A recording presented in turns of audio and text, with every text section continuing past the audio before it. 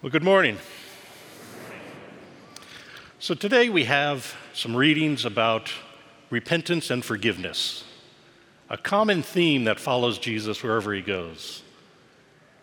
In the gospel reading, especially, there's a wonderful story about a man named Zacchaeus. He was a diminutive tax collector that was wealthy because he would charge people more taxes and he would keep the difference. So along with that, he was a hated man in that community. People did not like him at all. And I think for myself, I believe very much that everybody desires good. We sometimes choose bad, but we desire good.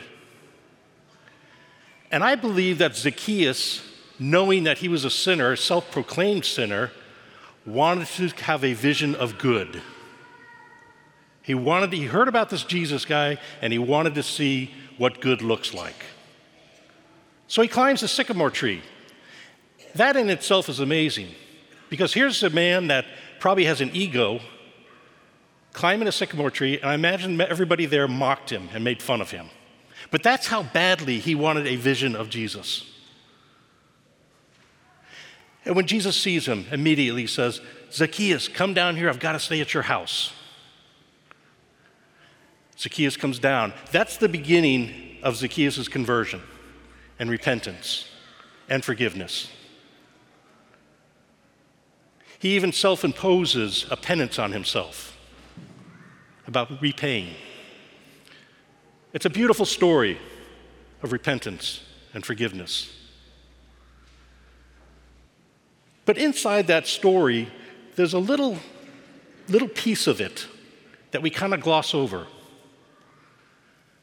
And that is when Zacchaeus decided in his mind that he wanted to see what Jesus looked like, what good looks like. What he was doing was cracking open a door for Jesus to pull him through. Jesus knew that Zacchaeus wanted more. And that little vision of desire of vision is what opened the door for Jesus to pull him through. That happens a lot in our lives, if you think about it. We have a thought about being closer to Jesus, to having a relationship with Jesus. That thought is cracking the door open for Jesus to pull us through. Now, Jesus never forces himself on anybody. We know that. But when we crack the door, he's going to try and pull us to him. We don't have to go. We have free will. But he's going to do everything to help us get to him. Let me give you a couple of examples. I don't know how many of you all saw the movie Father Stu. So Stu went to church, but he didn't go to church to become close to Jesus. He went because there was a girl he liked there. But eventually, he began to study Catholicism. He became attracted to it. That cracked the door open for Jesus to pull him through. And we know what happens after that. I'll give you a little more personal example for myself. So 3 years ago and beyond, I would try to do a silent retreat every year. I'd go up to the Monastery of the Holy Spirit in Conyers, Georgia, and spend 4 days with the monks up there in silence and praying and communion with God. Well, along came COVID. The monastery shut down to visitors completely. So it was about 2 months ago that I all of a sudden had the thought, I wonder if I can get back in there now. I cracked that door open. My problem was my schedule was packed. So to get 4 days off in a row would be very difficult. Well, miraculously, 4 days, they cleared up. And that was last week. Jesus started to pull me through that door.